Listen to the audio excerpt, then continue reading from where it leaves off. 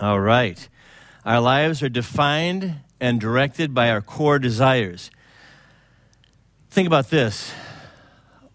A war does not make a man cruel or courageous.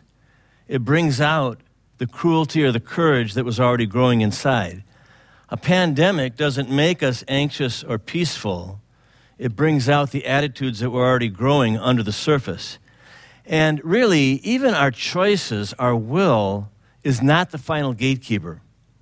Rather, it's our desire, our core yearnings that finally shape our destiny. So the question I want to ask you this morning is, what do you desire most of all? The title of the sermon is Questions Under Pressure, God's Strategy for Peace. In the midst of significant trouble, David desired one thing. You probably know what I'm going to read. Here it is. Psalm 27:4. One thing I ask from the Lord, this only do I seek, to dwell in the house of the Lord all the days of my life, in order to gaze on the beauty of the Lord and to contemplate him in his temple. Let's pray. So, Lord, in the midst of our concerns for health and finances and the unpredictability of our world, we're asking this morning, maybe this afternoon or evening, we're asking that you would take us and make us deeper, stronger, more solid in our core desire for you. So we're going to read Psalm 27 today. For David, it was a time of trial. Although he recalls times of war in this psalm, the actual problem is that he has opposition and accusation. We'll read that later in verse 12. Structurally, the first 6 verses, 1 to 6, are an expression of confidence in the Lord. Verses 7 to 14 express his current struggle and his request for help. But in content, David presents us with several choices and possibilities, because God blesses right choices. But what are those choices? God has several choices for blessing. The first choice we have is pressure or presence. So let's read all of the first 6 verses. David says, "The Lord is my light and my salvation. Whom shall I fear? The Lord is the protective refuge of my life. Of whom shall I be in dread? When evil men advance against me to devour my flesh, when my adversaries and my enemies come near me, they will stumble and fall. If an army encamps against me, my heart will not fear. If war suddenly arises against me, I'll continue trusting. Therefore, one thing I ask of the Lord, this only do I seek, to dwell in the house of the Lord all the days of my life, in order to gaze upon the beauty of the Lord and to contemplate in his temple. Because in the day of trouble, he will keep me safe in a shelter. He'll shelter me in the shelter of his sacred tent and lift me up high on a rock. Then my head will be exalted above the enemies who surround me, and at his sacred tent I will sacrifice thank offerings with shouts of joy. I will sing and make music to God." Verse 1, he establishes that God is his light, his source of truth. It's very simple. Believe the Bible and fill yourself with it. Truth, as Keith said earlier, makes us free. God is our salvation. In this crisis, now is the time to plant truth deeply in your soul, knowing that God will protect him. Look at verses 2 and 3. He says, hey, evil men advancing, armies. He says, I know that somehow God will protect me. And knowing this is what releases verse 4. Let me say that again. Verses 1, 2, and 3 are about how God is his light, his truth, his salvation, his protection. And because he knows that, then he moves into verse 4 saying, really what I want is to be in your presence. But here's the key. When we are locked up in survival, when we're locked up in, I've got to have, be safe from this virus, or I'm worried about money, or I'm worried about other things in my life. When we're in survival mode, Man, our souls, our minds are filled, and we can hardly look up. But David knew that God would take care of him. He didn't fear, and that freed him to say one thing, really, I want to dwell in your presence all my life. Now, this is the core of the psalm, and it's the verse you know. To dwell in the house of the Lord all the days of my life. Of course, that's the temple in his case, and he's thinking of temple rituals and the offerings and the prayers and the singing and all the things that they had. For us, of course, that is the church, and we're not thinking so much of the physical building ever, but especially not now. It is worship, it is connection with people and fellowship. And what does he want to do in those times? He says, why does he want to be in the house of the Lord all the days of his life? To gaze on the beauty of the Lord and to contemplate. And our English translations often say to contemplate him in his temple, but really, literally, it's I want to gaze on the beauty of the Lord, and then I want to contemplate. I want to reflect in his temple. Maybe you've experienced this. Some of you have gone to prayer rooms where there's worship going on and some people are praying, but not everyone is praying. And this seems to be the idea that David has. Initially, he wants to just gaze on, wow, God, you are amazing. You're glorious. You're holy. You're majestic. You are wonderful. You are love. You are grace. You are goodness. And he just fills himself with who God is. But then you go through a season of that, and sometimes, and I do this, I'll just, in prayer rooms, I'll just be like, yeah, now I just want to contemplate. Because when I really understand who God is, then I can reflect on life. And Lord, what you've done in my life, my brain is freed from the anxiety, freed from the fear, freed from the distractions. And I've worshiped the Lord. And then I'm like, yeah, Lord, what do you have next? What's really going on in my life? What do you have for me? And so we go through this process of recognizing God as our protection. And then we worship him and see his glory, his beauty, his wonder, his majesty. We're humbled, we're impacted, we're transformed. And then he says, I contemplate in his temple. I reflect. It's like it takes the getting rid of the anxieties and worshiping and being filled with him. And then we can finally really think. We can really see clearly to be in his presence. Now, when he says, to gaze upon the beauty of the Lord, I got to say this. Some of you heard it before, but it's a beautiful thing.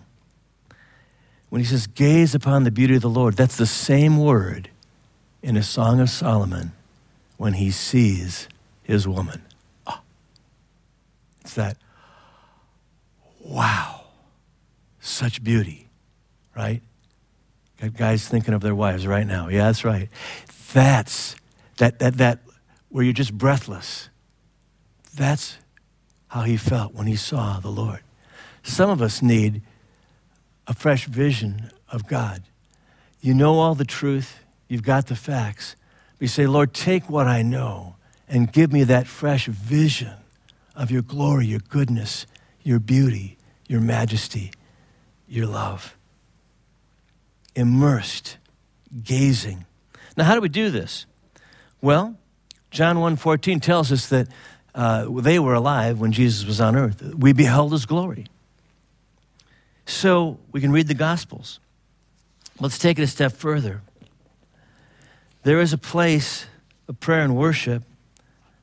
2 Corinthians chapter 3, verse 18, Paul is talking about new covenant believers. He's talking about people that know Jesus Christ. They've surrendered their lives. They've asked forgiveness of their sins. He says, of all of those people, not the super spiritual, but everybody who knows Jesus, he says, we who with unveiled faces gaze upon the Lord's glory, and we're being transformed into his likeness from glory to glory, which comes from the Lord, who is the Spirit. So in other words, every believer can think about God and gaze upon his glory and be transformed. I read earlier Hebrews 10:19-23, and you should do that spiritual exercise. You know, maybe you're singing along in worship, but especially by faith, recognizing that because of the blood of Christ, I can enter God's presence by faith. Say, Lord, I'm drawing near to you right now. Lord, it's like I'm in your temple. I'm in your presence. And maybe you just wait before him and let that truth sink in, that by faith you are in his presence. You draw near with a sincere heart and full assurance of faith, the author of Hebrews tells us. And you're in his presence. That's where life is. That's life. That is life. That's heaven. That's what we're going to do. We're going to be in his presence. Now, he goes on in verses 5 and 6 to say that God will protect him in the midst of conflict. And so he kind of revisits the issues from verses 2 and 3. So we want to establish some core beliefs here. The Lord is my light and my salvation. In other words, God has the truth you need, and that God will keep you safe in that shelter so that you are safe in the midst of life. And that's what frees you to say, one thing I ask, this is what I seek, to live in God's presence. So the first choice is the pressure of this world or the peace of God's presence. There's another choice we have. The second choice, more briefly, is to be distressed or a disciple. So verse 7 of the psalm says this, hear my voice when I call, Lord. Be merciful to me. Answer me. My heart says, if you seek his face, your face, Lord, I will seek. Do not hide your face from me. Do not turn your servant away in anger. You've been my helper. Do not reject or forsake me, God, my Savior, because my father and mother abandoned me, but the Lord will receive me. Teach me your way, Lord. Lead me in the level path of safety. So verse 7 and 8, you're kind of moving into his current situation. He's got some people, he's calling out to God for mercy, he's seeking God, he's got some problems. But verse 9 is the next key verse. He says, do not hide your face from me. Do not turn your servant away in anger. You've been my helper. Don't reject me or forsake me, God, my Savior. Now, this is a weird verse, right? If you just read verses 1 through 6, like, wait, what's he doing here now, right? What's going on? Why is he questioning this? He is resurfacing his fears. Yeah, we have the psalm of confidence in verses 1 to 6, but when he's in the situation as a real person, he's like, you know what? I know you don't hide your face, but will you? I've known you in the battles of the past, but will you reject me now? The fear after walking with God for years is, do I still qualify? And again, as I said earlier in this tape, I think this crisis for some is God's prophetic opportunity to break with anxiety really forever in a significant way. He says he fears rejection from his background, but verse 11, in the midst of the struggle, what does he say? Teach me your way, Lord. Lead me in a level path.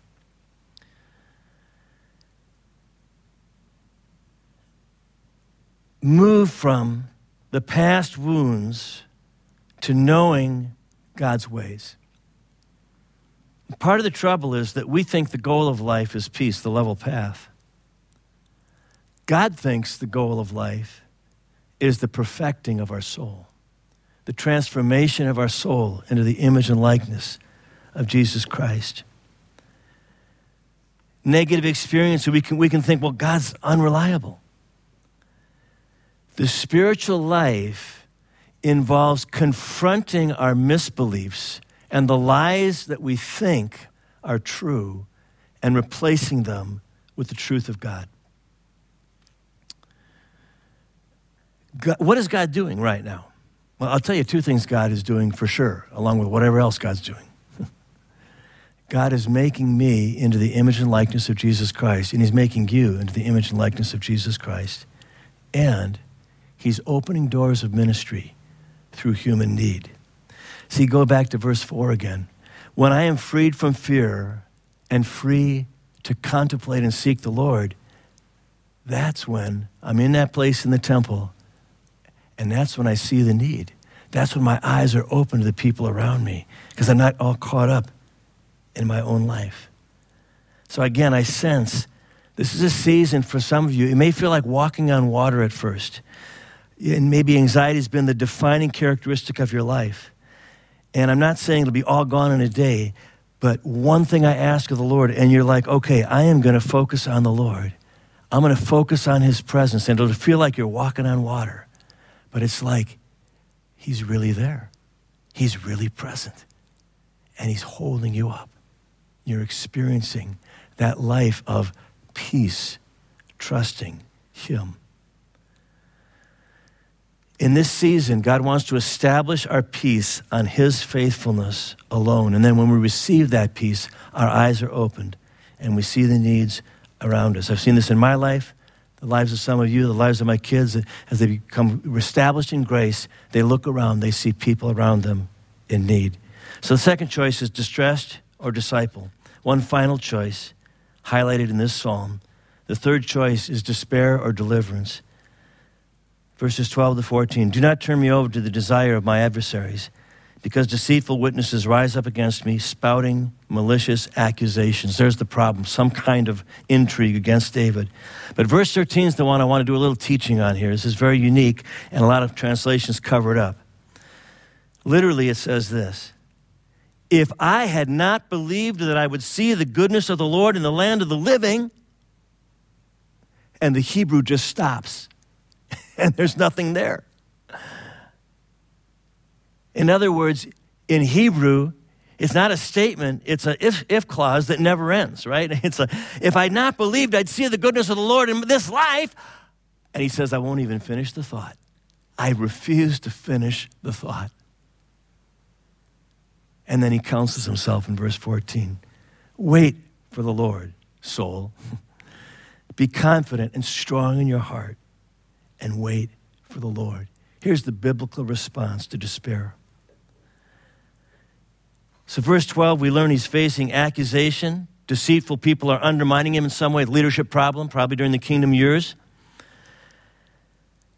But these three verses get at perhaps the core poison of the spiritual life, which is despair. Can happen to the young, can happen to the old. Despair opens the door to horrific things, depression, negative thoughts, hopeless thinking. But verse 13, now it's a translation puzzle, and again, I don't know why, but sometimes the translations cover it up a little bit. But if you read a commentary, it'll tell you that they don't quite know what to do with it. Well, the reason they don't know what to do with it is we don't expect a sentence fragment in the Bible, but it is. Because it's really the response to despair. When the thought comes, David says, I'm not going to even finish that thought. We would say, I'm not going there. Verse 14, wait expectantly for the Lord. Be strong and take heart and wait for the Lord. So the final choice is to give into despair or wait expectantly for the Lord.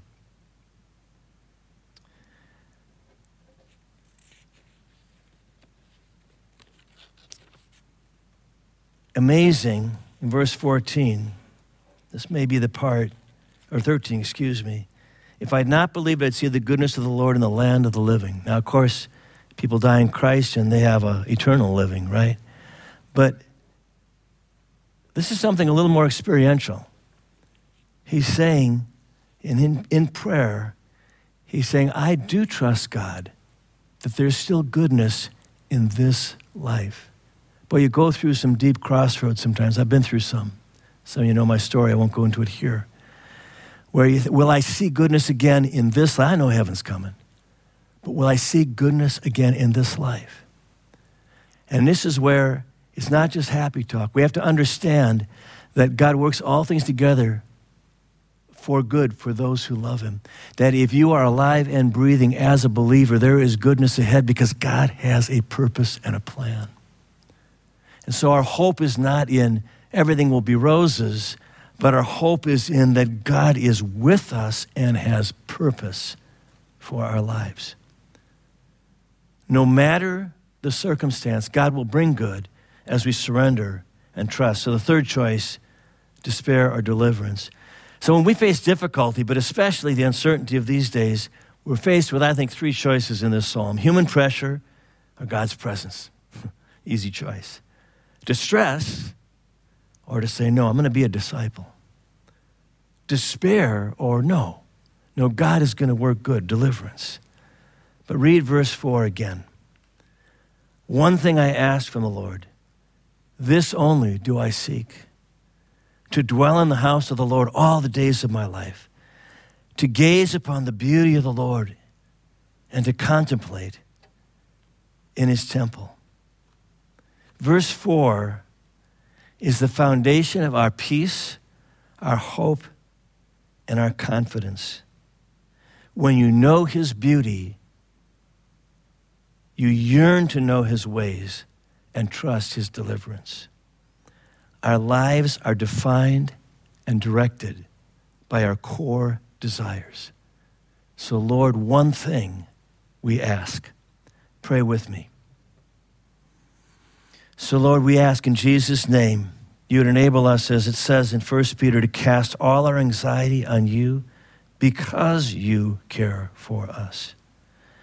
And Father, we ask for one thing, your presence, the joy of our life, with all the other joys you give us, friends and maybe a spouse, children, connections, meaningful work.